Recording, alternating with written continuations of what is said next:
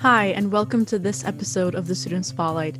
This is a very unique episode for two reasons. One, this is the first attempt at a video and audio experience. If all goes to plan, there will be a video up on the YouTube channel for the Student Spotlight where you will see us talking as guests and hosts. And that will be exciting for you to finally see who is behind this podcast and who's talking. The second reason is that this is the year anniversary episode. It's amazing. December 28th, 2019 was when this podcast started. And today is December 28th, 2020. So that's amazing. In this episode, I'm joined by Sana. And Sana is a very, very interesting student. She's studying justice, political philosophy, and law at McMaster University. And she's also a teaching assistant for this innovation course, like a bunch of innovation courses, which combine business and the engineering faculty. So that's an amazing combination that you don't typically see. She's also the VP, Vice President of Operations at the Rescue Our Kids charity and McMaster Women in Pre-Law Society. And in terms of future prospects, she hopes to become a lawyer, human rights advocate, and a professor one day. Honestly, this episode has to be one of my ultimate favorites. We not only caught up from our high school days, which is when we initially met, but we truly, I feel like, became adults. We talked about society and a bunch of law things. And well, I'm like butchering this. You can tell law is not my strong suit. So I'm happy to talk with someone who's very passionate about the subject and well-informed. So I hope that this episode gives you some value in that aspect and gives you a look into some the societal workings of where we're living at, especially as students. So I hope you like this episode, and we will see you there. All right, everyone, welcome to this episode of the Student Spotlight. Today I'm joined with Sana, an amazing friend from high school, the olden days, which is awesome. By the way, Sana, you know what? Thank you for having me. Thank you for coming on. Thank you. You know what I noticed? It's like this is literally by the time this comes out, this will be the year anniversary episode. Because I started this on the 28th. This will probably be out on the 28th of December. So this will be like the year. Yeah. That is so cool. Oh my god. I just noticed this right now. Honor. So thank you, Sana, for coming on. Amazing. Okay, so if this video ends up not turning out bad, this will be our first video episode, because I was like, you know what, a year of audio, it's time to get some video to see the beautiful guests like Sana. And yeah, so if this all works out, welcome. This is what we look like. Lovely. Okay. Exciting. Okay, Sana, so I want to talk about, first thing we should probably talk about is our transition from, what we're doing right now in university, right? So if you guys listen to the intro, I'll, talk about what Sana does and, what she's studying in university. But relatively, do you want to just give a quick debriefer of what you study? Yeah, of course. Yeah. So I study at McMaster, JPPL.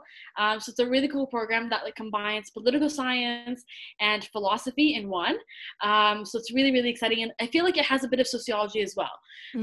So I really like it. You'll learn a few things that I talk about today that we've talked about in our course this year. So that's really, really cool. So I really like it. I'm also part of Rescue Our Kids, a foundation my grandma started, and I work as a teacher's assistant for a innovation course. Mm-hmm. So it's engineering and business in one. And then I'm also part of a club called McMaster Women in Pre-Law. And that's everything in one. Gonna be a lawyer. That's so cool. Hopefully one day, Harvey Specter, female version. I thought you don't like Harvey Specter. I love Harvey Specter, but my goal is that when people envision a lawyer, they envision a woman in a suit, and not what we currently think of. Right now, I feel like whenever you say the word a lawyer, right away you think of some big time male lawyer walking in downtown Toronto or some big city like New York City. Okay. So yeah, breaking that mold, that's my goal. Okay, but are you going to be one of those lawyers? Because you know how they say lawyers are kind of B words, like they're very, very like strict and like I'm gonna not murder everyone. I'm gonna like beat everyone. I want to be the best lawyer. Like, what do you think about that? So okay, It's a uh, stereotype, obviously. I don't know. it is a stereotype, but the thing is, like, and this is something I guess we'll talk about this episode, is that there's a lot of corruption, and so like I feel like a good lawyer is not only able to do their job, but able to break stereotypes, to be able to go after and hold people like accountable for Mhm. some of the like some of the Crazy stuff, yeah. not just crazy stuff, like it's illegal. Some of it's actually illegal, like by constitution it's illegal. And the people like Donald Trump and these people in like high authorities, and they're able to get away with everything. It's like Everything. money buys everything. It's insane. So like you're saying because you're dealing with such You have to evil be people, like you have to be very like, I'm gonna beat you. I mean, I'm gonna exactly put you in jail or something. Exactly, and not even just Okay. that. Like the other thing is, like, see, when people say that, when they're talking to a man, they think he's a boss if he's like that. When they're Okay. talking to a woman, they think she's like the B word if she is like that. Mm-hmm. That's something else that we have to consider, is like,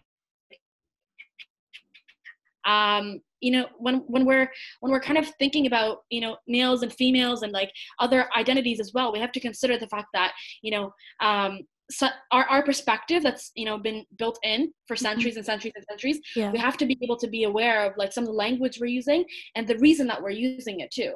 So I Mm. feel like that's something else that like we have to be aware of, is not classifying it that way right away Mm. without thinking of like the word itself, right? That's true. Yeah. Okay, then I can see where you're coming from. I think you brought up a good point with the whole we have to be aware of what we say and how we perceive things, because one thing that I experience in the computer science community that I think a lot of other women will experience as well is there's like such a bro culture. Like everyone is like, "Oh, one of the boys, let's go boys." All these things. And it's not like the people saying this don't have a bad intention. It's just like naturally how they have been. Why are you making that face? What do you disagree? Agree? No, I totally agree. And it's Okay. so cool that you're saying that, is because I remember in my political science class in first year, it Mm. was exactly like that. You And really? yeah, and I was like, oh my God, I'm going to JPPL. It's all going to be like that. And it's going to be totally misogynistic. It's like all guys, and they're going to be dumping their opinion on top of you. And our program is, I swear to God, this is not an over exaggeration, it's majority females. Really? It is like, Wow. I'm telling you, okay, at least the people that speak out, at Okay. least like when you're looking at that, like in our tutorials or lectures, I can probably name off the top of my head only one guy spoken all semester. And I think that's because, our program is dominated by females, which is, I find so cool. It is Whoa. so cool. Wow. I did not expect that. But Right? um, I mean, it's still pretty cool. Like, if you like something and you want to be outspoken about it, there's no reason that you shouldn't be for the vision of someone else perceiving you in certain But ways. So. people are so scared. And like we saw that in our class, our professor will, like say what he thinks. And Okay. then literally everybody agrees except for me and this one girl. Every single time one girl, okay, like he'll say something and I'm like, okay, I can see where you're coming from, but you have to consider this and this and this. Yeah. Like, people are scared of authority figures, and if you want to be, if you want to be someone that challenges corruption and is able to, like wants to eliminate it, you can't be someone that goes along with it. We all Yeah. know that's going to be difficult, but if you actually want to make a change, you're going to have to be that one person that goes in there and, as you said, like, is the B word. Yeah. You're going to need that person.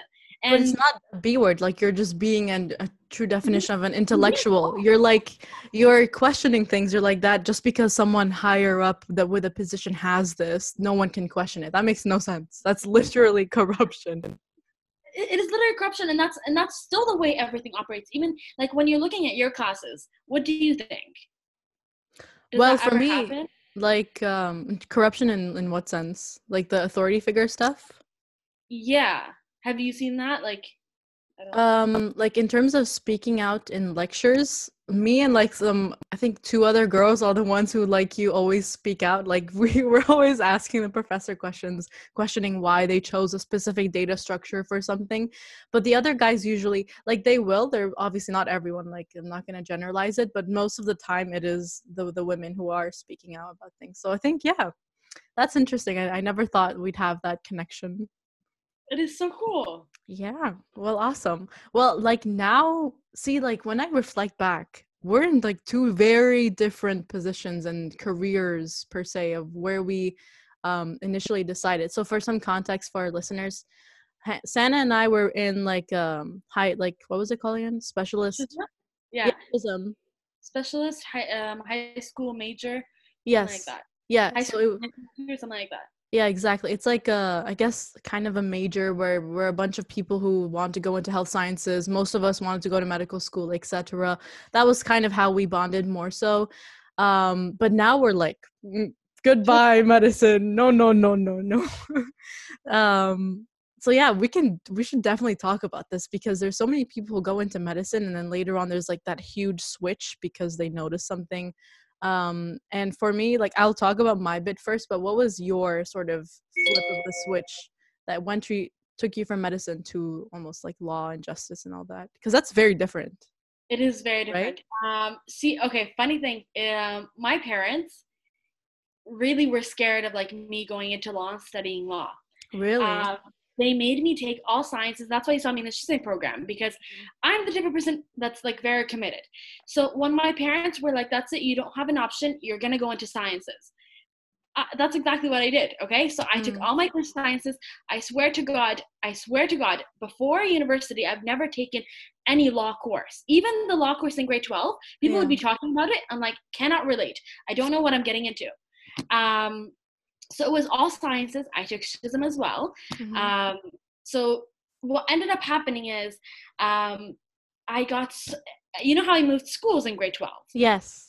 I got so sick of like the sciences, and my thing with the sciences is that there's the right and wrong answer, and you have to kind of, you feel like you have to fit it into category, and my brain just doesn't think like that. I Mhm. just cannot. I'm not the type of person that, you can teach maths and sciences to and be like, you're gonna abide by these rules and you're gonna do this and this and that. Mm. It's not fair to me. Mm. So what I ended up doing is, after applications were due on and I forgot where it was that we applied, Oh, but you after, what is it? OUAC, like the college portal, university Yeah, yeah, portal. yeah, yeah. Oh, Yeah. yeah, that's the one. So I ended up, after they were due by a whole month, I Okay. went in and changed my spare like application, which was environmental science at McMaster. Mm. That was like my like backup plan. I changed it to humanities, Okay. and like I did it, and then I started sobbing my heart out because like I was like, what am I doing with my life? Why did I just do that? Mm. I just got a like impulse and I followed it. I did it. Then I went and prayed, and then I'm like, okay. Not only did I actually like be like, I'm gonna wait for my results, but I was like, if it comes before York, and we all know like York is the first acceptance for everybody. So like, if it comes like if it comes before York, If you're from York, we're not dissing you. It's just no, it's not. yeah. Okay, Okay. like a Less minute, like, selective. Okay. yeah. So like a minute before like the from the acceptance from York came in, I was like, if it comes a minute, like even more than a minute before, that means it's a sign I'm going to go into humanities. Right. And then I still have it on my email. I got the humanities acceptance at 3:03 and the York one at 3:04. I Wow. I still have the text. I texted mom sobbing, and we had some cake in the fridge. I was just eating that up. Wow. Um, yeah. So I was like, that's kind of Dude, it. that's crazy. And it was just like, oh, I'm just gonna apply to this just cause. It was like Yeah, I just was like, random. I came back from a chemistry test. I'm like, this is not me. I did well. My grades were like all 80s and Yeah. 90s. It just was not me. Like I just Mm. didn't feel good writing about it. And it's not like if your heart's not in it, even if you're doing well, that makes it a little bit more difficult because like Yeah. the paper is telling you I'm doing good in these things and it is a perspective, like it's a good, prosperous career. But if you're Yeah. not feeling it, then like what's the point, right? And I'm glad that you had that connection. That's so cool. Like the fact that it was 1 minute. Wow. Wow.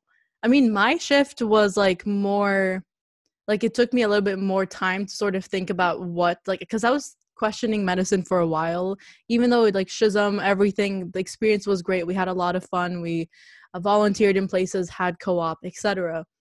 The pivotal point for me that transferred me from medicine to computer science and well, not computer science, I don't know, it was just like not medicine. After that point I was like, no, not medicine, was in a co-op. And for people who are listening, co-op is like in high school you can sort of go and have like I think it was 4 months of work experience in a specific place, and I did that in a cancer center in a hospital.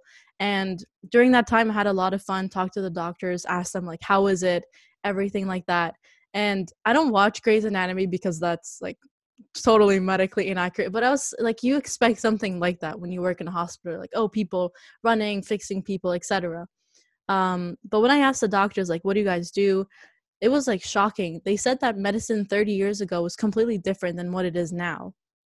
30 years ago, it was more so like, let's say 70, 80% actual patient work. You go help people do the Grey's Anatomy stuff, etc., operations, procedures. But now it's like more than 50% just paperwork, over documenting everything. I'm not saying over documenting stuff is not good. Obviously you need to know what your doctor's like prescribing you and things, but to the point where they were like scared of getting sued and just things like that, the doctors being very I guess aware of the law or something like that. So it wasn't more so medicine, it was just like a business, right? And I was like, oh, I don't know if I like want to do this. And I was asking the doctors and everything, how do you guys think about it? What are the statistics? And they would tell me that maybe like 50% of the people on the ward or the hospital in general in statistics actually wanted to resign. But if you spend like 40 years or something like that in medicine and you do medical school and you have debt as well, that's like you're pretty much trapped. Like what else can you do after that point? You can change your life, but it's complete. Like you've spent so much time at this career, you might as well just stick it out. Um, so when I heard all this, I was like, "Oh, whoa, this is something." So I kept that at the back of my mind, and then other things weighed in, like you said, like the whole university applications thing. McMaster has like health sciences that everyone wants to get into, so it's a prestigious like program. I'll give it that, but it was a little hindsight of like, "Oh, this field is very, very competitive." When I think it shouldn't be as competitive as it is. But if you're a doctor, like obviously you need to know your stuff, but I think it was just a little too much. I don't know. Yeah. There was just a bunch of cons that I saw, and the thing that everyone in medical school, they ask you like, why do you want to be a doctor? And they always tell you, don't say the most obvious answer, which is, do you know the answer? Yeah, you want to save lives and Yeah, help people. exactly. I want to help people. I was like, that is my answer though. And I want to you can do that in different ways, and that was like the pivotal point. So after that point I was like, okay, yeah, maybe not medicine, we'll do something else. And coding and stuff was amazing, and my professors were super amazing. They showed me a whole new world, and Oh, there that's we so go. great.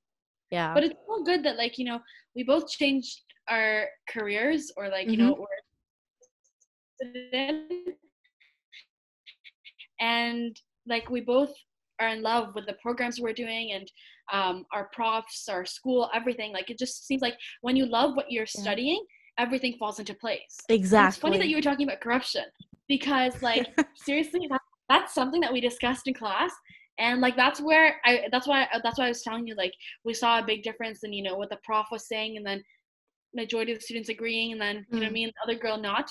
yeah. Uh, but yeah, like it's so funny because like how when you think of corruption, people just think of the United States and Trump, right? Okay. Okay, so like, because in the United States, being poor is a crime, being black's a crime, Mm, being a woman's a crime. It seems like whoever you are, you're a crime to humanity. So when you think about that, you think about mm. like, okay, what about Canada? Where does that put Canada, right? We think relatively better because we have a less population, Funny you right? say that. It's not that way because in the U.S., you know how like a black man is 6 times more likely to be incarcerated than a white man. Okay, like pulled over for something, like regulation law, like Yeah. you ran a red light.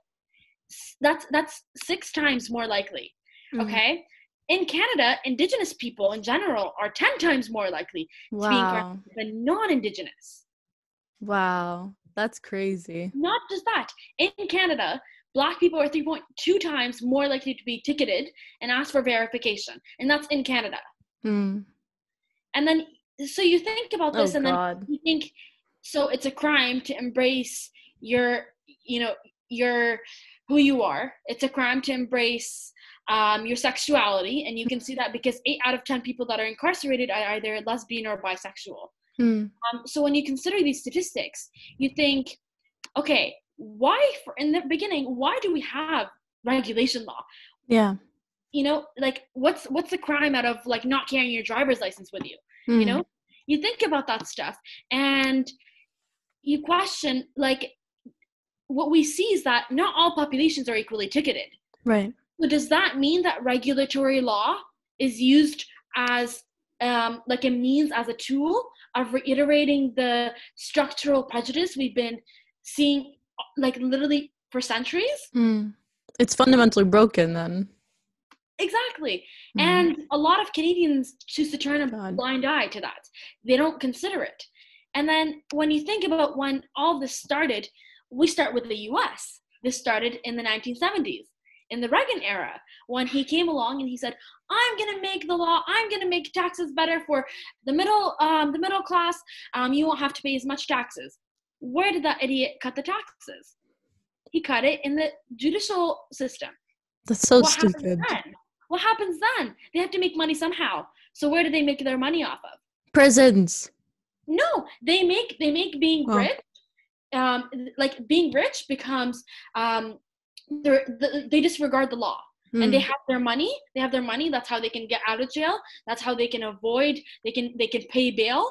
And what happens is you put the poor people, you put Black people, you put Indigenous people, minorities. You put them all into this one cycle, and then you wonder why we see so many of them getting into cycles of abuse, cycles of addiction, cycles of homelessness, living on the streets. And why would that be? That's because when they ticket them for stupid things, they have to pay the $160, right?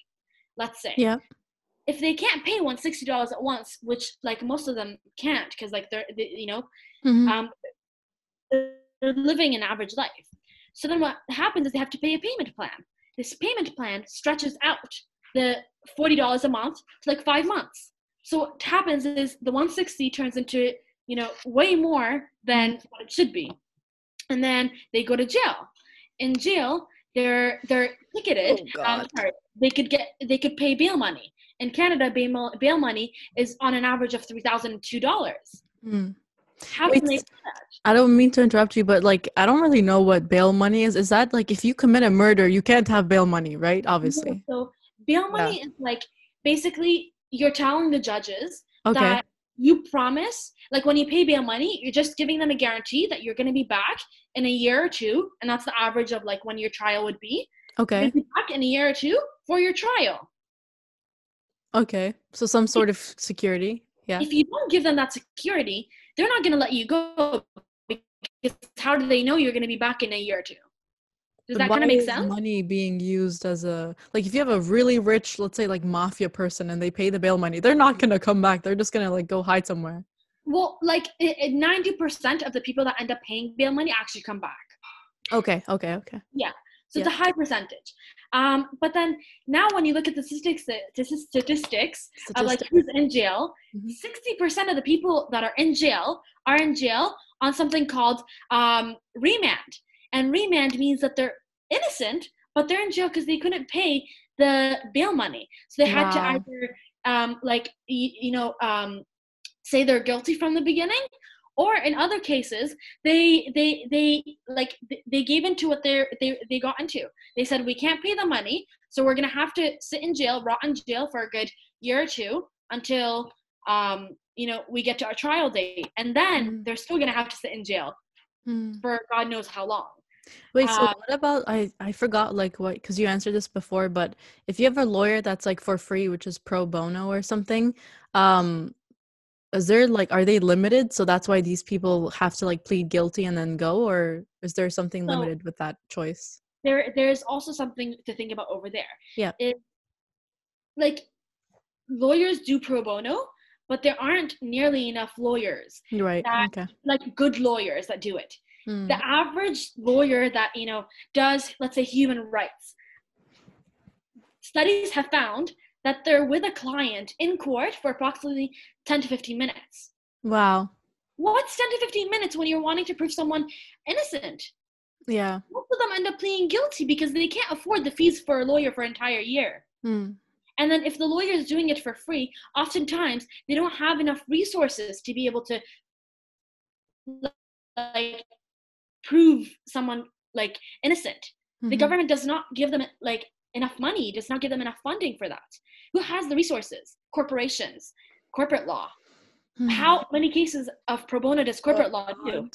Very, very little, if any. So they're feeding into the system again. They're just Exactly. like, we're not going to help these people. Exactly. And Oh, then God. what you get is you look at the streets, you go to Hamilton, you see how many people are sitting in the street homeless. Yeah, I've seen. Yeah. It's insane. And then, my mentality, or pretty much like anyone that I spoke to before, their mentality is like, okay, we're going to give them $3, but they need to get a job. Why don't they have a job? That's the average way of thought. But then what you don't think about is these people are ticketed if they sleep on the street at night. If they sleep overnight on the street, they can be ticketed. And when they're ticketed, they go to jail. They can't pay them jail money. So then they get something on their criminal record that they've been in jail for a year or two. Then they can't get a job. Then if they have kids, their kids get into, like, they abuse their kids. They start drinking. They start getting addicted. Then what you see is cycles and cycles and cycles of over generations. Pain.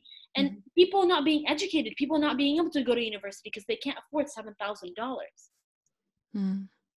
And all of that just for a stupid like budget cut. Like it literally ruins people. That's what comes out of regulatory law. And we're not saying cut it out. What we are saying is you need to take out money bail, because according to the Constitution, you are innocent until proven guilty. So why do you have me in jail if you don't have proof that I'm guilty? But the proof is what? If they're like sleeping on the street? Well, okay, like with those type of things, you have to be able to figure out a system where the government either helps with paying like the fees. Okay.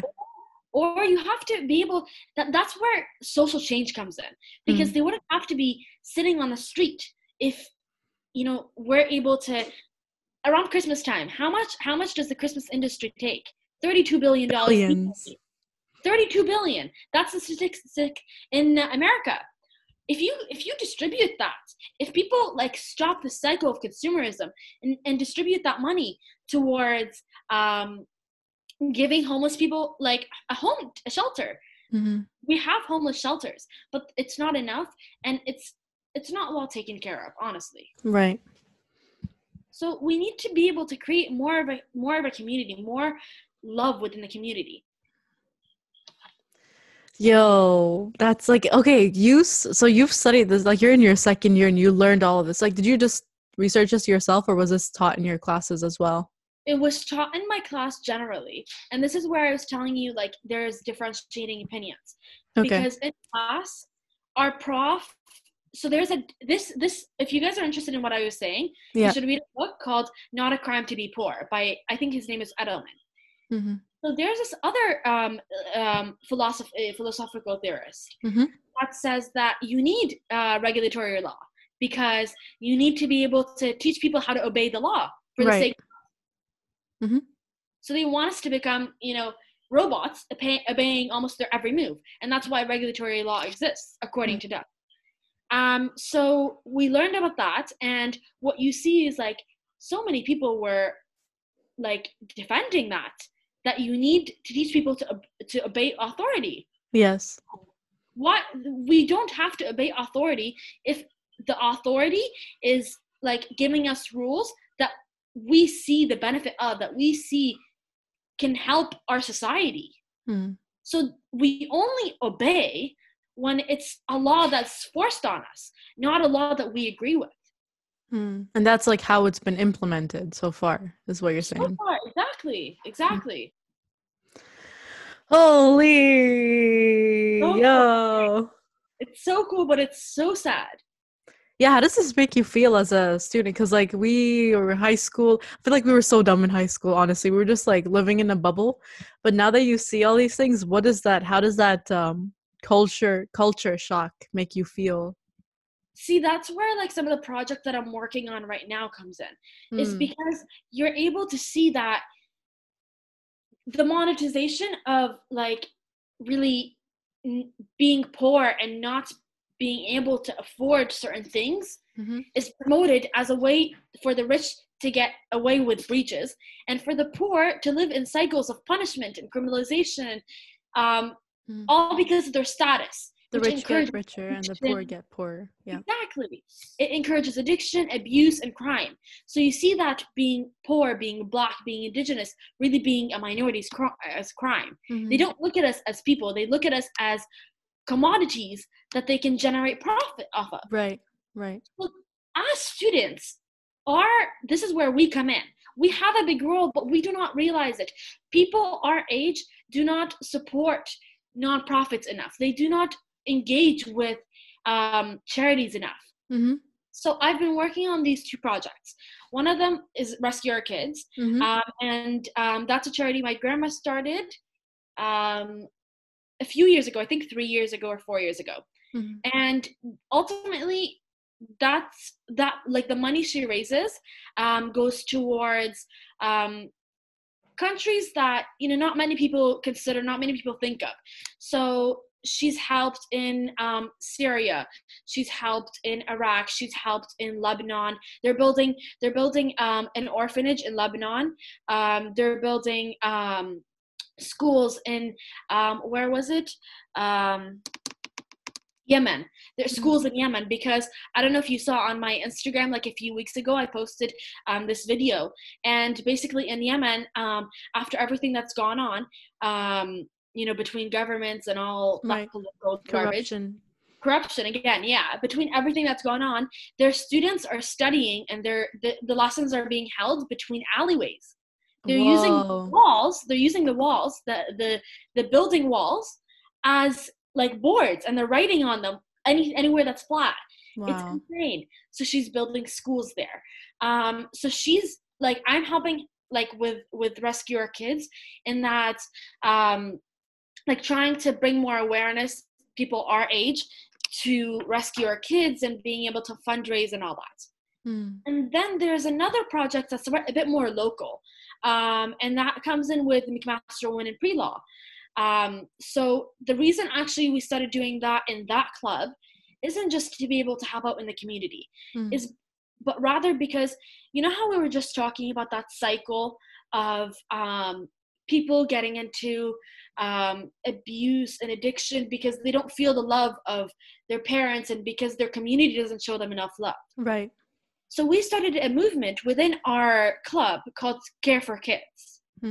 And what that's supposed to be like kind of going towards is, well, right now we're buying face shields for kids, and they're like costume type of face shields. So they're supposed to, like put a smile on their faces around this time. It's really, really cute. Yeah. And like what we're aiming towards is to be able to, make these kids feel the love that the community fails to show sometimes, because we're so invested in our lifestyles and what we look like and the money we have and our status and our everything. Yeah. Like when you think about COVID, Yasmin, what have you learned from COVID? That people are selfish and they go out and party while we're all self-isolating at home. Yeah, and then you think about how we're so depressed and how we don't feel mentally well. Yeah. Because we're socially isolated. And then you think about these kids sitting on the streets, socially isolated. So don't you think we have a few lessons to learn from this virus? We have to learn that, we're in an area of privilege that we find this odd. Yep. We're in an area of privilege that, we're able to live in our houses in a situation such as the one we're sitting in right now.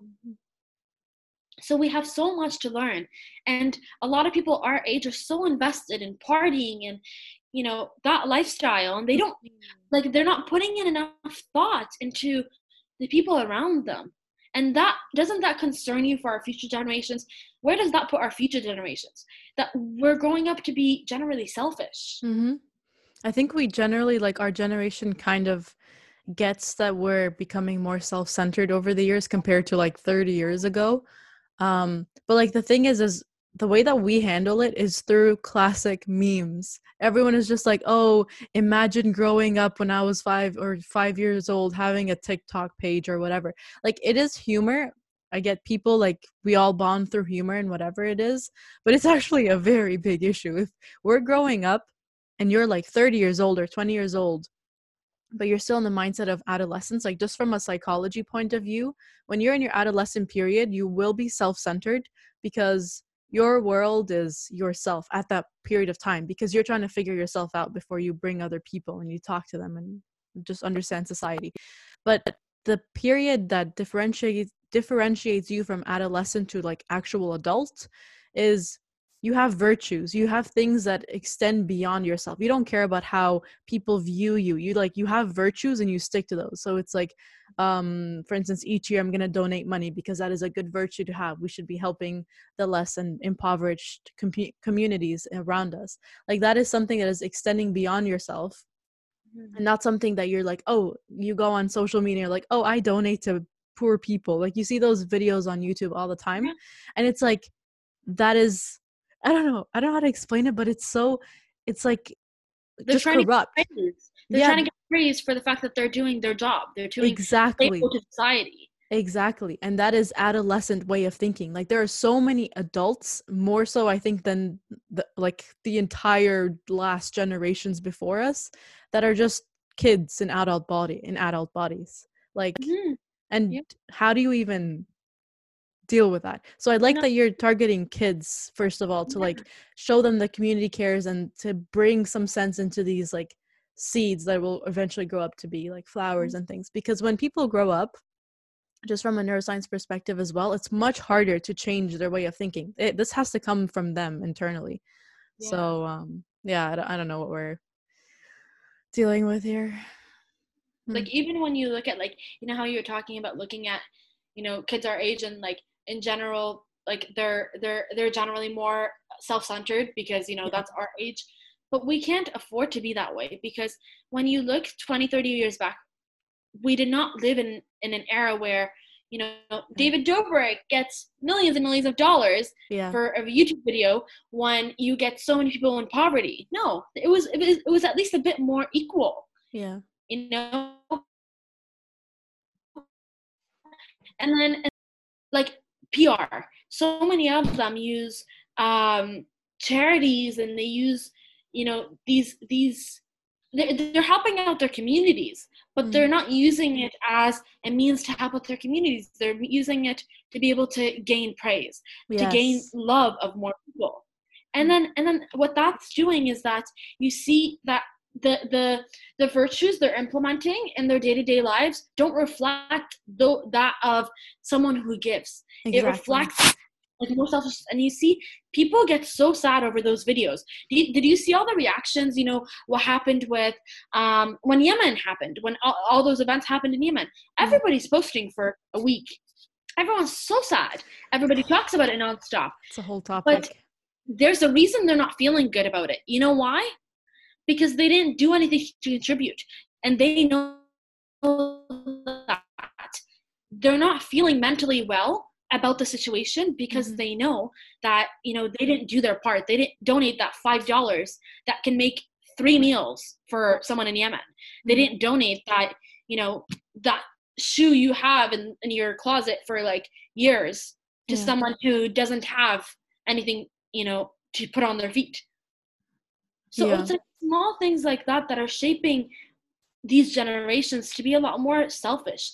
And then you look at them and you look at the habits, and you look at how they're partying in the middle of a pandemic, and you can't question why. Because we've shaped them to be careless about their communities, about the people that are vulnerable. That's what we've done.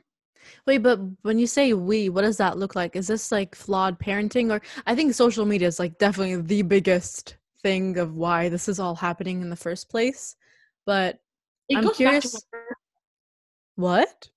it goes back to one person, and you Who? might not think so. Big Brother? Oh Zuckerberg? dear, oh dear, let's talk about Freud. You know, Oh, remember how what? Freud had his flawed theories, right? Okay, yeah. His niece came along. Okay.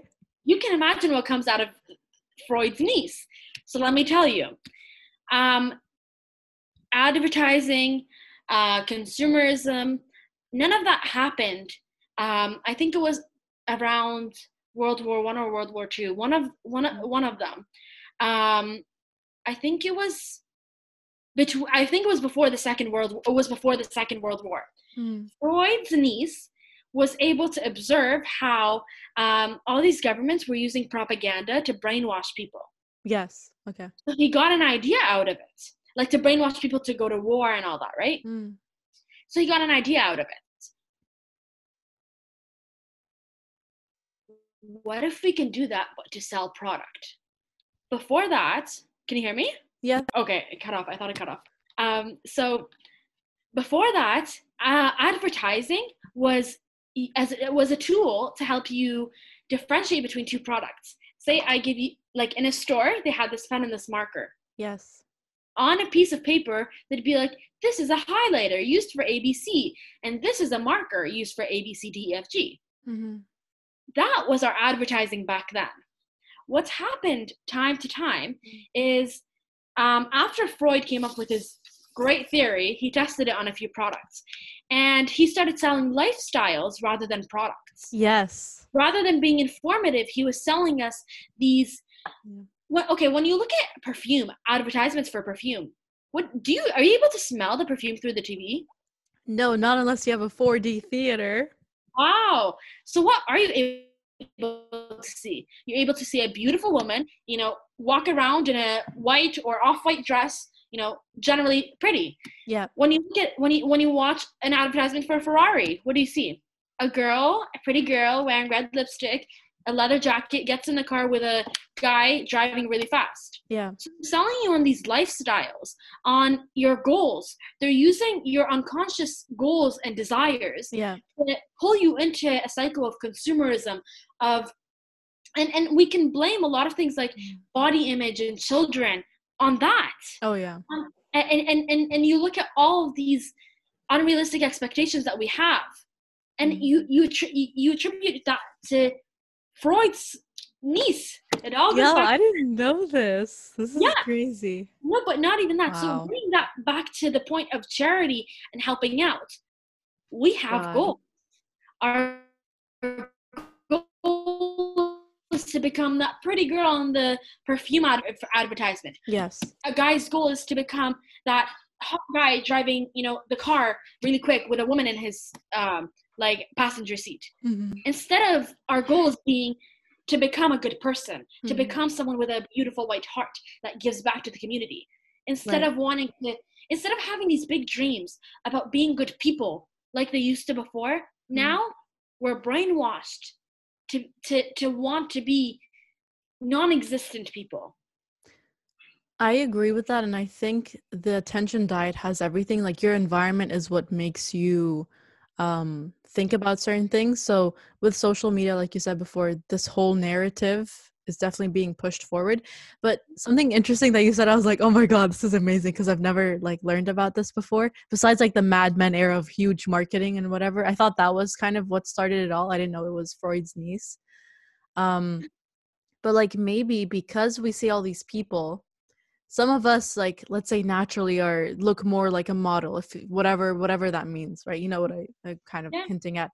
And we know these people, so it becomes oh, this person, I know this person, they're not a far-fetched model or celebrity, and they're looking like this way that I've seen on a commercial. Then it becomes not just exclusive to celebrities. It becomes division within each other, within us common people, quote unquote. And that's what pushes us to go more extreme and extreme and extreme.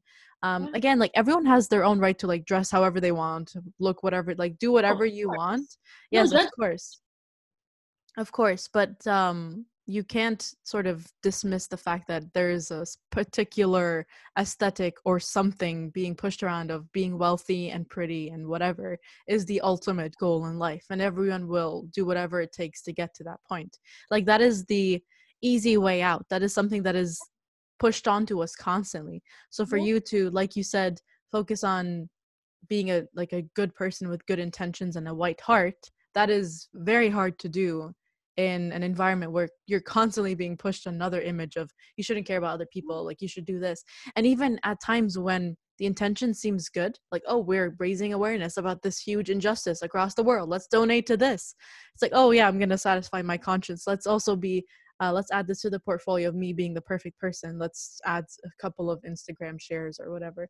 Yeah, it's and like, we have to deal with this. We're so young, like we have to deal with so many different things. Like, I sometimes wish we were just grew up like 50 years ago, where all we care about is just like school, academia. I was talking to my grandma about it the other day. Like, you think about their generation. Crazy. Yes, we have it easier, but that's not a good thing. It's not a good thing that, getting our food day to day is that easy. That's not a good thing. When you look back 50 years ago, they had to, like, how did they get food on their table? Well, not to go farming. Yeah, that was like not 50 years ago. It's like 10 years ago. Hold up. Like, but like 100 years ago. Let's go hunt some things. Yeah. No, seriously, like, you talk about it and you're like, you start to think about the fact that that we're sitting in a position we're at, and yeah, it's evolution, and a lot of people would say that it's, we have it a lot easier, and we do in some perspectives, but then is it really a good thing that we have it this much easier? Shouldn't we have to struggle for, the main things to build ourselves up to someone that doesn't? Does that make sense? Like, when you're struggling and working hard to be able to put food on the table every day, that's teaching you certain values, right? Most people our age, well, not most people, a good percentage of people our age don't even have a job. And if they do, that's not to support themselves, like, fundamentally, but rather to support their lifestyle, to be able to buy a Ferrari when they're 23. Or Yeezys at our school. Yeah. No, so what you're seeing is, like, people are becoming enslaved to consumerism. Oh yeah. Like, they're working nonstop hours to be able to afford stuff they can't afford. Yep. I think, like, back to the thing with the food and stuff, I think, like, I probably would, like, I would appreciate if we had to, like, go out and get our food and stuff, and there are people who do that still to this day. Like, it's not, I think we're just talking from an urban sort of demographic.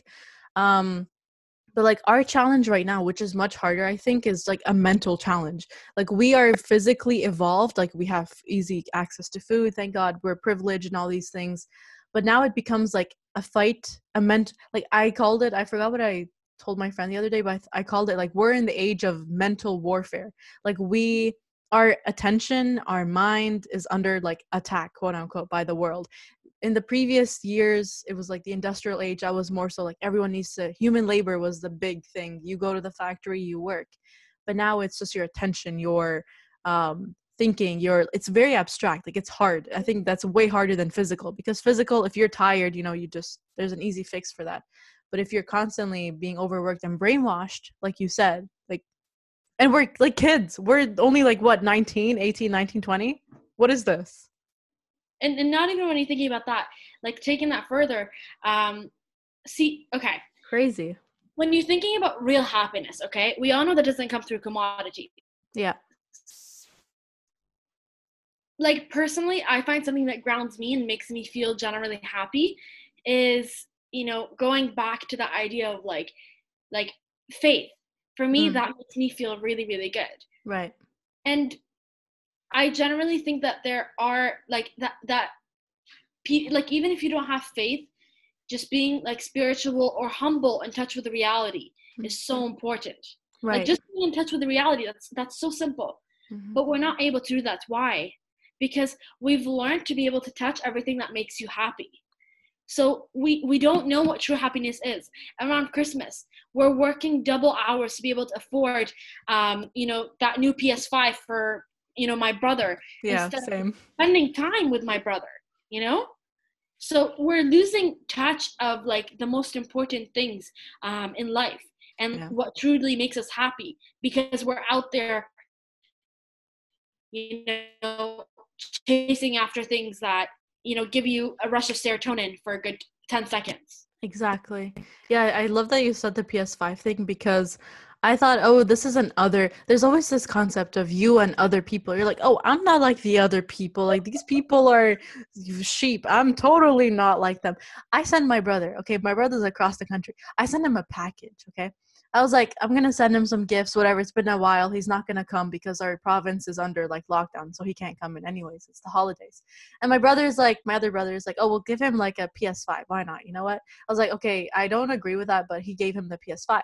I wrote him a bunch of letters and like Oh, DIY'd, did arts and crafts. I don't even do arts and crafts, but I did it. I sent it to him. And then a few days later, we're like, oh, how did you like the letters? He didn't even open the letters. He went and played on the freaking PS5 for like 5 days and played Cyberpunk. And I was like, is this what humanity has become? And this is my brother. Like he has a genetic obligation towards me. We're supposed to be built-in best friends, right? That's what siblings are supposed to be like.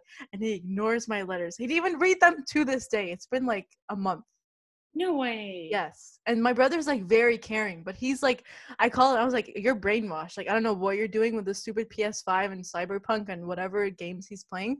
But it's like, they're just like not here. Like some people just get so in touch and so like into this whole, I don't know how to explain it, but just things. They Yeah. just become brainwashed. I don't know. And it's so many people. Like how many people buy a PS5? Come Raise on your hand. No, it's so funny because like when we're reflecting on that, like I told you last time about like my prof now. Yeah. for the course I'm TAing with, Yes. and I swear to God I'm not like over exaggerating when I tell you. Him and his wife seem so in touch with reality, and like when you're talking to them, you just feel like this is what human beings are supposed to be. Human beings are supposed to be just, like what do they do to spend time together? Hmm. They go on hikes. That's the sweetest thing ever. They Right. close their phones for a weekend, and he's a prop, so it's like you can imagine how difficult that is. Yep. Closes your phone for an entire weekend, goes hiking, goes having fun with family and all Mm-hmm. that. And you think, why can't the rest of us be like that? It's not that it's unattainable, because clearly it is. Like he and his wife are like human beings. um, Sometimes Yeah. it's difficult to think so, but And like they're intellectuals as well. Like they're there's so much available to them. I think done. more so. Yeah. Yeah, like when you talk to them, they've done so much. Like they've been on every adventure you can think of. And then you think, we're missing out on all of this, like Mm-hmm. we're missing out on being able to live our lives, enjoy nature, enjoy this beauty, because we're sitting in our rooms, watching YouTube and like, stuff that helps brainwash your brain. Right. um, yeah, so it's insane. And then when you think, it's not that it's unattainable, it's just that it's like a workout. You have a goal, and you're just gonna have to keep working at it. Whenever you're tempted, you can feed into some temptations, but you have to Mm-hmm. ground yourself and remember, we're human beings. We're on this earth to help one another. We're not Right. on this earth to be able to live in a castle and Yeah. work nonstop to be able to buy ourselves a few pieces of gold or silver or Mm. diamonds. Yeah, 100%. I think you just reminded me of something. There's this philosopher called Immanuel Kant, and he said this like amazing quote where it was like human beings, the number one formula of humanity. Wait, can you hear me? Yeah, I can hear Okay. you. The number one formula for humanity is when you start doing things as a means, as an end, not as a means to an end. So like some people work to get, let's say, $1 million house, right? Like that is something. He says that is fundamentally corrupt, like you said before. You have to work at things and look at them as an end. And not only that, so that becomes a pure intention. You're doing something out of just because you want to. Like the thing like you applied to the humanities just because like you wanted to, like it was just a like a fundamentally pure drive. But the other thing he said was that each person is an overture to another person. So like you're not the destination, like you as a human, you're a bridge, you're a side character for someone else. Like in just like Oh your my, space in the world. Like we're all side characters for each other. But even if you think you're the main character, which you kind of are, you're really not. You're just like a bunch of overtures to other people. Like a yeah, like bridge. Yeah. yeah, you're like a tool in someone else's life for them to Exactly. become who they're destined to be. Yes. That is so cool. And then, wait, I just thought of this, but if you think that your whole life is like centered around yourself, doesn't that mean you're breaking the bridges between you and other people? So then everyone becomes an island. There's no bridges anymore. And then we all die. Okay. That's enough. Right. Now Okay. it's turning into conspiracy. Yeah. Immanuel Kant would not approve. No, he would not. Yeah. That's awesome. But that's You're so, woke. Yeah. oh my God, so are you. I did not think of that. Like, the fact that, you think of all the like relationships between everyone, and like those are all used as tools to make you, like, the thing is, when you're thinking about everything, you have to have being a good person in the middle of your heart, right? Yeah. You have to do things in, like, to want to be the best version of yourself, right? Mm-hmm. So many people don't consider that these days. So, like, to think that you're essentially a tool, like sort of like a tool in someone's life to teach them a lesson, or Mm-hmm. be someone they look up to in a certain way. Like Mm-hmm. with my grandma, I looked up to her because, you see, even the way she thinks, like when what she does, the way she fundraises mainly is by baking at home. Mm-hmm. When she's baking, she's working so hard, and then you can see that determination in her face. Like she remembers with every roll she does.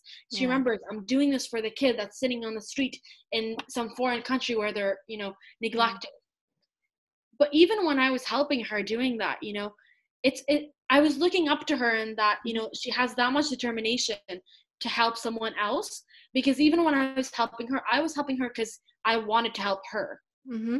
you know I hadn't been affected enough, I guess, to think about, those kids that, live on the streets in Mm. countries that really don't care enough about their citizens. Right. That's Whereas, natural though, because like that's your grandmother. You know her, but the other kids is sort of like in a way it is an abstract concept because you can't see the kids directly in yeah, front of you. and like But yeah, I totally get it. yeah, like Mm. she's seen them, so like she knows what she's working towards. Yeah. So like I look up to her in that manner. I'm like, oh my God, how can someone have so much determination? And she lives her life on that. Like, whenever she gets her like monthly check, Mm. literally just right there, she puts it towards, like, in her Yeah. pile of like donations. And I'm like, all of it? Wow. Like, I don't need it. Mm-hmm. I'm like, but you're not, like, put aside some for yourself. Be Yeah. like, you can be selfish sometimes. She's like, if everyone lived like that, these people would have no food on their plate. Mm-hmm. So it's funny because you don't think about things like that, and you have these people in your life to look up to, especially with certain traits. Not everyone's perfect. Mm. So I feel like I don't know, but like when I look up to people, I see this person has this trait that I want to acquire. Yep. So I'm gonna work myself there. Mm-hmm. Is that how you think? Yeah, of course. This is something I learned with podcasting, especially. You take tidbits of people. Like there are certain things, like I don't know how to explain it, but for instance, like after this call, like now I have a Santa tidbit. Maybe this will be weird. I don't know. I'll just say it anyways. But like with each person I've talked to and just in life in general, like I can sort of, whenever I'm doing something, like I can see that person physically telling me a specific like thing. So one of my friends, her name is Venice, she always told me, don't self-reject. Whenever I feel like I'm gonna apply to something, but I'm like, no, I don't want to apply to it. I kid you not, I see her face telling me, don't self-reject. And that's like I get it from each person. So from you, like I would also get another thing after this call, after my brain sort of reflects on this experience. So yeah, for sure, 100%. We're like, So cool. it's literally like you said, you need like a village. Like a village raises you up. I didn't used to believe in that statement, but it's so true. And the fact that you're also working with kids and helping and like just helping that whole process of getting a community, helping them build up. Like everyone needs a community to get them to where they are, especially since we're young as well. Yeah. Yeah. No, something that was cool, like I was thinking about it just now. So when we were taking the donations of like the face shields, Yeah. um, it was so cool because, you know, when we gave it, and these aren't even the kids that we're donating to. Obviously, we couldn't come in contact with them because like confidentiality. But I was giving it to, like, we went to the Eden Food Bank. Yeah. And we gave them like the big box of them, and then she goes like, "Are those donations?" And her eyes like become wide and like a smile. She was a beautiful lady. Oh my God. Wow. And then I'm like, yeah, we brought some. We've been fundraising for them for a while, and we want to help out the kids that can't celebrate Christmas and can't, you know, we want to like put a smile on their faces. Yeah. Her face becomes red. Her eyes tear up. These aren't Aww. even the people you're helping. These are people influenced by them. So you think if we were all somehow in touch with others that are more in need with us, don't you think would be better people? Yeah, 100%. For your eyes to tear up because you know someone else is going to receive something, like that's like the next level. Oh wow, gosh. Well, like, I guess since this is a student-centered podcast, what about people who, like, okay, as a student, like, we get bogged down with like a billion assignments. We sometimes like barely have time for anything. But again, that's not an excuse. Like, there's always time to do things. How do you like, what would you say to other students who, I feel like there's a lot of people who want to help, but it's just they don't, like they use the excuse of being a student. Yeah, like, so how would you sort of tell them to fit in this sort of helping aspect of things that we all need eventually? Like, we definitely need to be helping the community in general. Well, first of all, I would say that like your soul needs it. You know how you eat physical food, right? Yeah. And then, you know, it feeds you. Yeah. When you're helping out other people, you're feeding your soul. You know, you're learning a lot of lessons that you need to learn. Right. So just so you allocate enough time for your studies and, you know, to be able to work your job, all that, just spending time for like 1 hour. Like, I believe there are those big brother, big sister like programs that you can be a part of. And with those, you're directly in contact with kids that you can influence. And it just takes like 1 hour a week.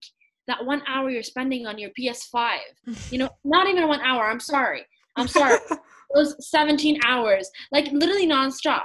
You can allocate 1 hour to spending with your big brother or big sister, like being a big brother or big sister. You can, if you really feel like you don't have time, you know, you can donate even $2. $2 can be someone's meal. You know, when you see someone on the street, you know, you see a lady struggling to open a door, open it instead of thinking someone will do it. You know, you see so many people our age thinking, I don't have to do this. I'll fall back on someone else. Someone will take care of it, you know? So you see all of those things, and we're also socially awkward. I don't know if you've noticed. Yes. You know, we're socially awkward. So we don't want to jump into situations that don't invite us in.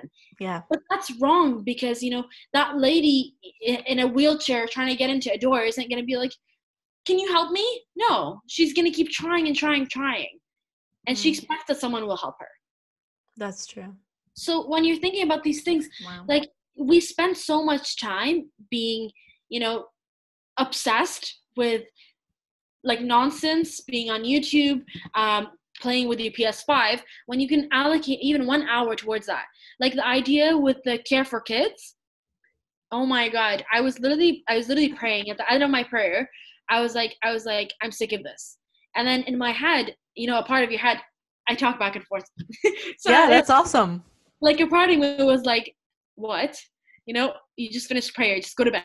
So then when I started thinking, I'm like, I need to make a difference myself. I need to see that I'm making a difference. I do not feel comfortable living my life in this selfish bubble. Yep. That's what it feels like. So then that's when I was like, I literally called Sarah, which is like, she's like the president of McMaster Women in Pre-Law. I'm like, Sarah, we need to start off our year like in a good way by helping others. It's good karma, first of all. Second of all, if we want to empower these girls to become lawyers, to advocate for themselves, to advocate for what they believe in, we have to be able to show them support from now. So we have a duty to fulfill. So then she's like, oh my God, that sounds great. Come up with an idea and let me know. Mm-hmm. So then literally like almost every time I'm reflecting on my life, I end up coming up with an idea, and I'm like, I call her, I'm like, Sarah, this is what we're going to do. And like every food bank that we went to take the donations to emailed us back. And the amount of gratitude you see in the emails, at the end of the day, like I was in tears. Of like, you know, after giving all the donations. And even a lady saw me and Sarah when we were taking the boxes.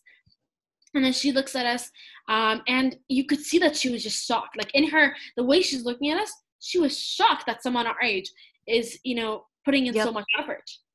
And even at the food bank, at the Eden Food Bank, they're like, are these brand new? We're like, yeah, we've been fundraising for them.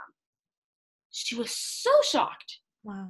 Like, what? You've been putting in time and effort to be able to help other people?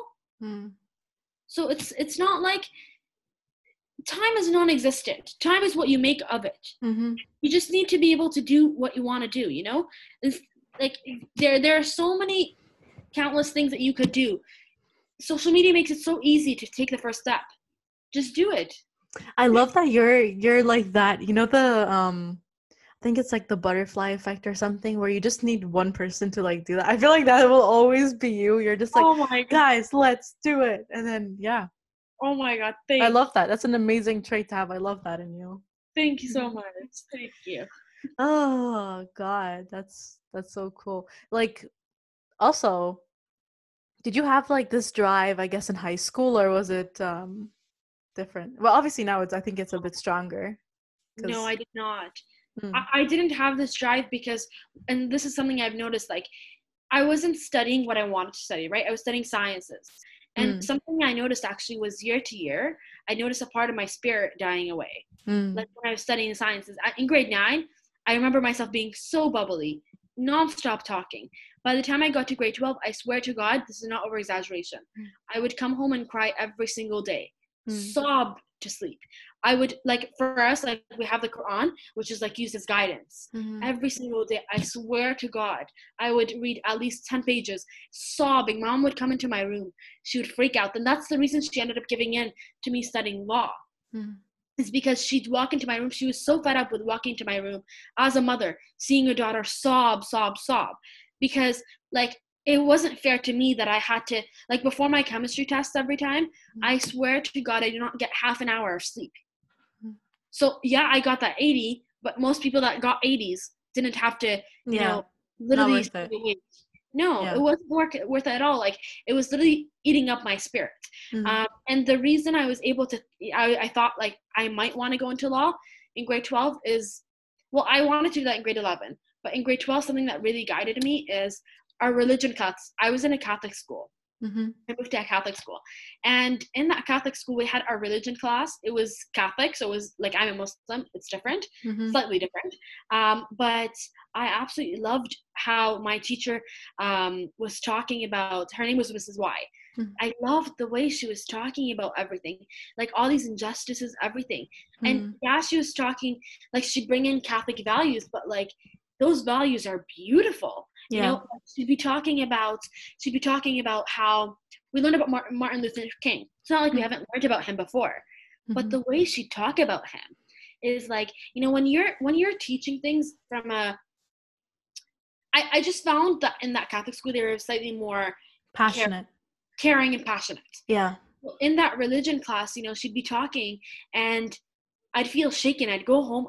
I'd cry that I'm so privileged. You know? Being able to have that experience is not something you get every day.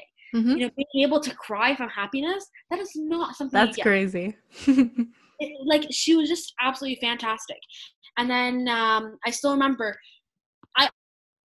I always felt like, you know, I wanted to do this because I had way too much emotion to be able to channel it into, you know, cutting people up and stitching them up again. So, like, I think it sounds so absurd, but like, that's what it is. No, yeah. Like, you have a talent and you feel like you can use it somewhere else that's more beneficial to society.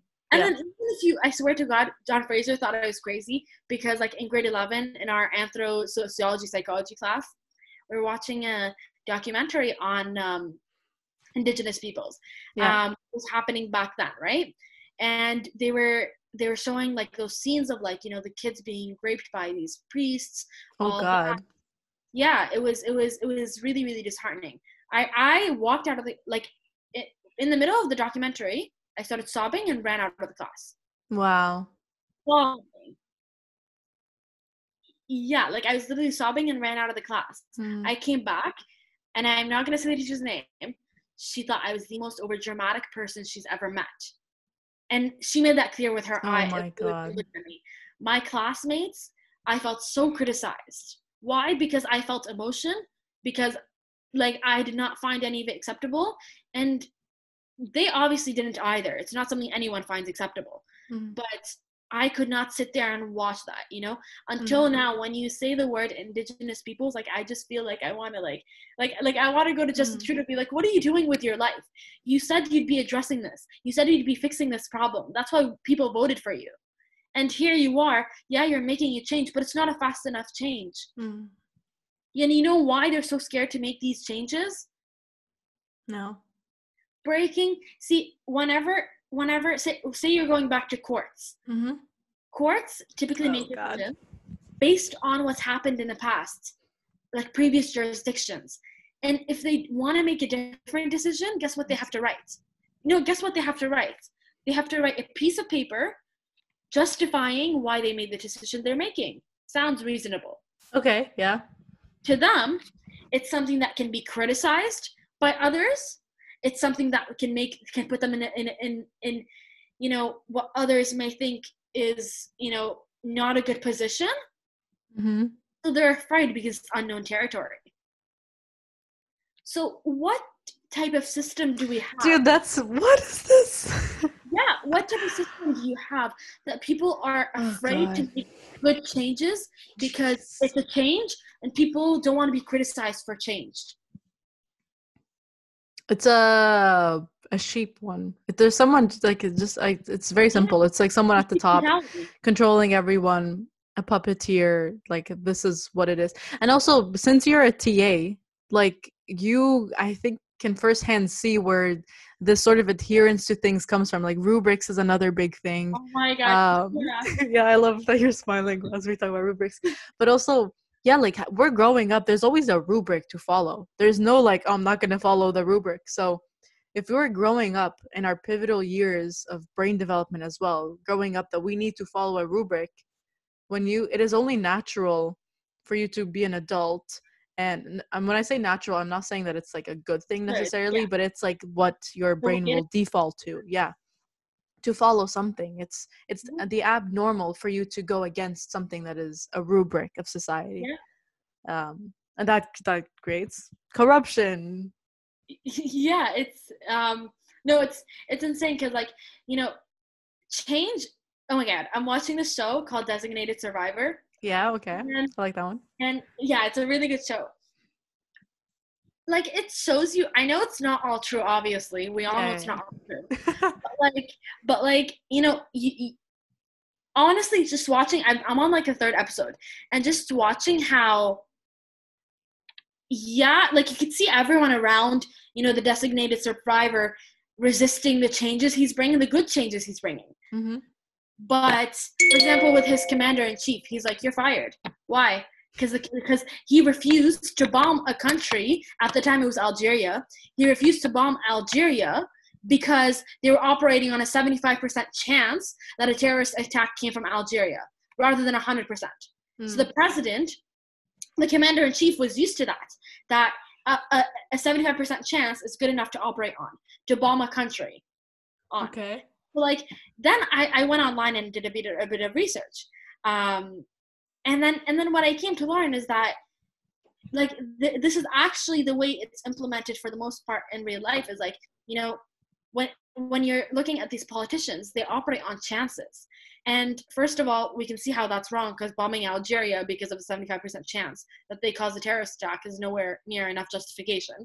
First of all, I mean, I don't know about any of this stuff, but I think so. Yeah, I guess.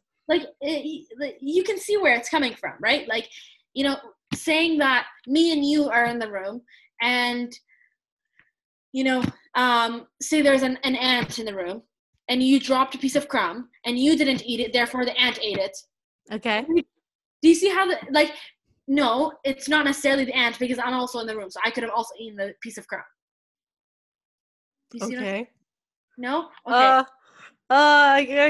Kind of, but I think I get like the general idea, yeah, of just Yeah, it's the idea that there are uninformed decisions, and they don't want to go against it because that's just the thing that they've agreed to. Exactly.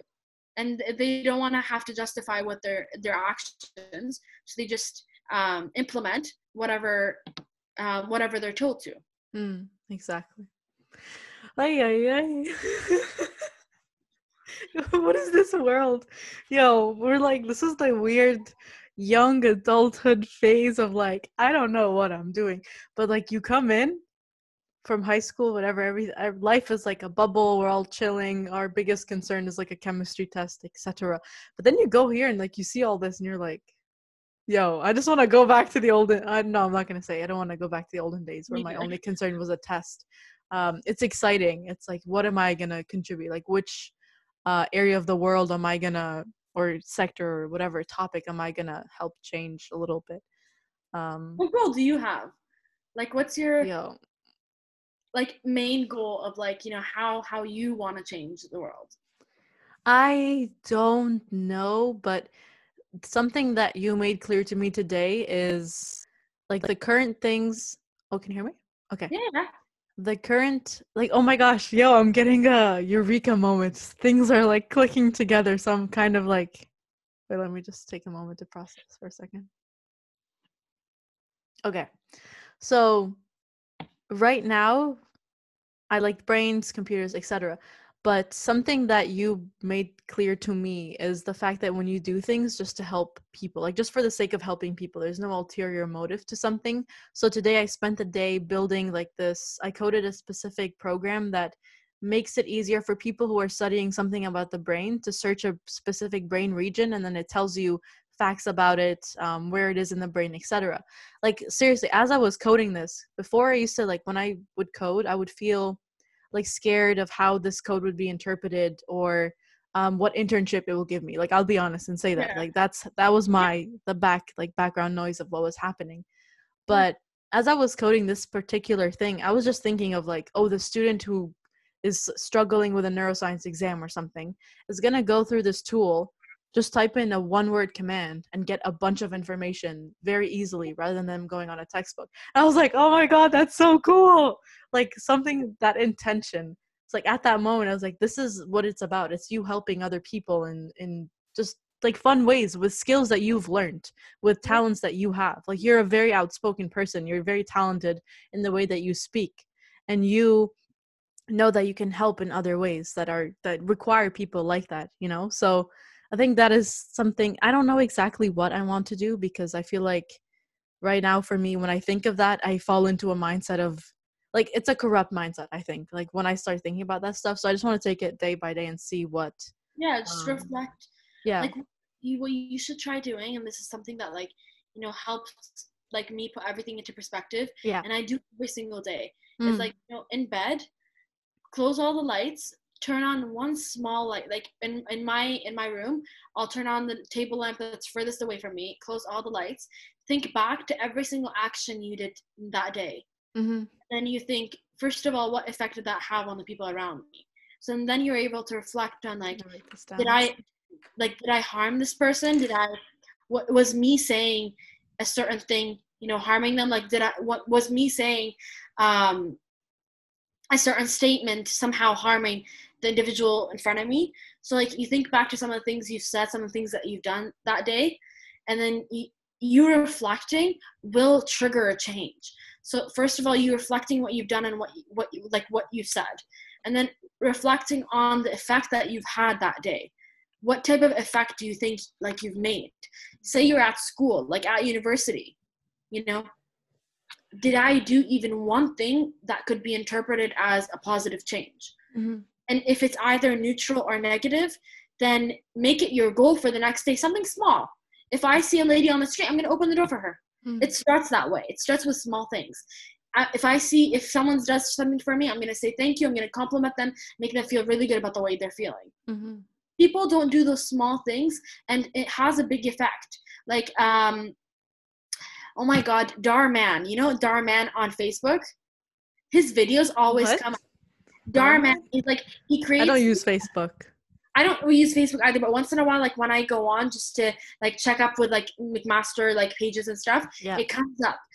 He makes these mini episodes with like small actors on scenarios that happen in our everyday lives, but then he shows them from your perspective of like whoever's doing the action, and then the way the effect around it. So say one person, so cool. So one of the episodes I watched, this one woman was walking with her son. Her son was being ungrateful. He was saying that his jacket's old. He wants to buy the new like PS5 or something. I'm just saying PS5, but he wants to buy the new like whatever. And then she's like, you see that man over there? He looks cold. Go give him your jacket that you don't want. He gave them his jacket. And then after that, he was complaining. He got a stain. No. He didn't like the let's say falafel sandwich. He was eating something. And then she goes like, you see that woman sitting on the street? She looks hungry. Go give her that sandwich. And then by the end of it, you see that the son learned a lesson. But then the Darman also shows you what you triggered in each of these people. So with those three people that they helped in that episode, you see that the woman felt a lot of love. So she got up, she went to her family, she started like a beautiful reaction. You know, she was like, okay, we're not doing this anymore from now on. This is what we're doing. You know, it's a positive change that you're implementing, right? Yeah, like it's small stuff like that. And then there was another episode about a man, him and his son went to the grocery store buying a cake and stuff for Thanksgiving. And then the cashier goes like, he gives her $8 when it's $12. Cashier goes like, you don't have enough money for the cake, sir. You only gave me $8 and it's $12. And then the guy behind him ends up buying the cake for him. And you see that the son was really sad because it was the son's birthday. Right? And he wanted the cake for his son. Yeah. And then the person next in line buys the cake for them because it's only $4. He goes outside and he gives it to them. After that, they took the cake home, and what you see is that the cake wasn't just for the son, it was also for the grandpa. And the grandpa starts crying, and it was the grandpa's last year alive. Ah, wow. And he ended it, you know, in a positive note. And his grandson now has a good memory of his grandpa. So it's so cool in that you don't know the action you make. That's a small thing that changes someone's life. Whether that person is good or bad, they're going to come to a realization. It's a domino effect. The bridges. Yo, the bridges. We all come back to the bridges. Yo, do this with me, bridge. Bridge. That is so cool. Yo, this is amazing. I love this episode. Yo, it's literally an hour. It's been an hour and a half, which is absolutely crazy. This does not feel like an hour and a half at all. Wow, Sana. Wow. I feel like we could talk forever. I think for sure when everything gets back to normal, we need to like meet up. And I'd love to like see what you're doing IRL. Like it's so exciting. Yeah. Oh, I can hear you. Okay. Sorry. I lost the connection for a second. But yeah, so I'm going to link everything that you talked about, the Rescue Our Kids Foundation and the Pre-Loss Society for McMaster. You have to be in McMaster to join the society, right? Like you can't be not McMaster join University. The society, yes. For the events, no. So right now we have the first batch of face shields that we fundraised for. Yeah. Anyone can join. So we have people from U of T joining. You have people from UTM joining. Nice. So anyone can join. And it's a raffle for 3 LSAT books. And to join, it's only the first entry is $3. extra entries are all $1. Mm-hmm. And all the money, well, the books were actually a donation. The Okay. 3 LSAT books were donations. So all the money that like we're fundraising, all of it goes straight to buying the shields, and all of it goes to the kids. And then I even have, if you want to see the pictures of like our first round. Yes. Sorry, I'm taking up so much time. No, what? Take your time. This is a... This Oh, was wow. I just see blue, but it looks, I can see the shields, yeah. Oh, she's wearing it. Okay. Where's the Spider-Man well, stuff? not the one we're wearing. Not the one we're wearing. These are for kids. So these are different. This is the second place. Oh, okay. Yeah. Do you have pictures of the Spider-Man shield? I'm curious. Yes. Yes, I do. And this is the Eden Food Bank.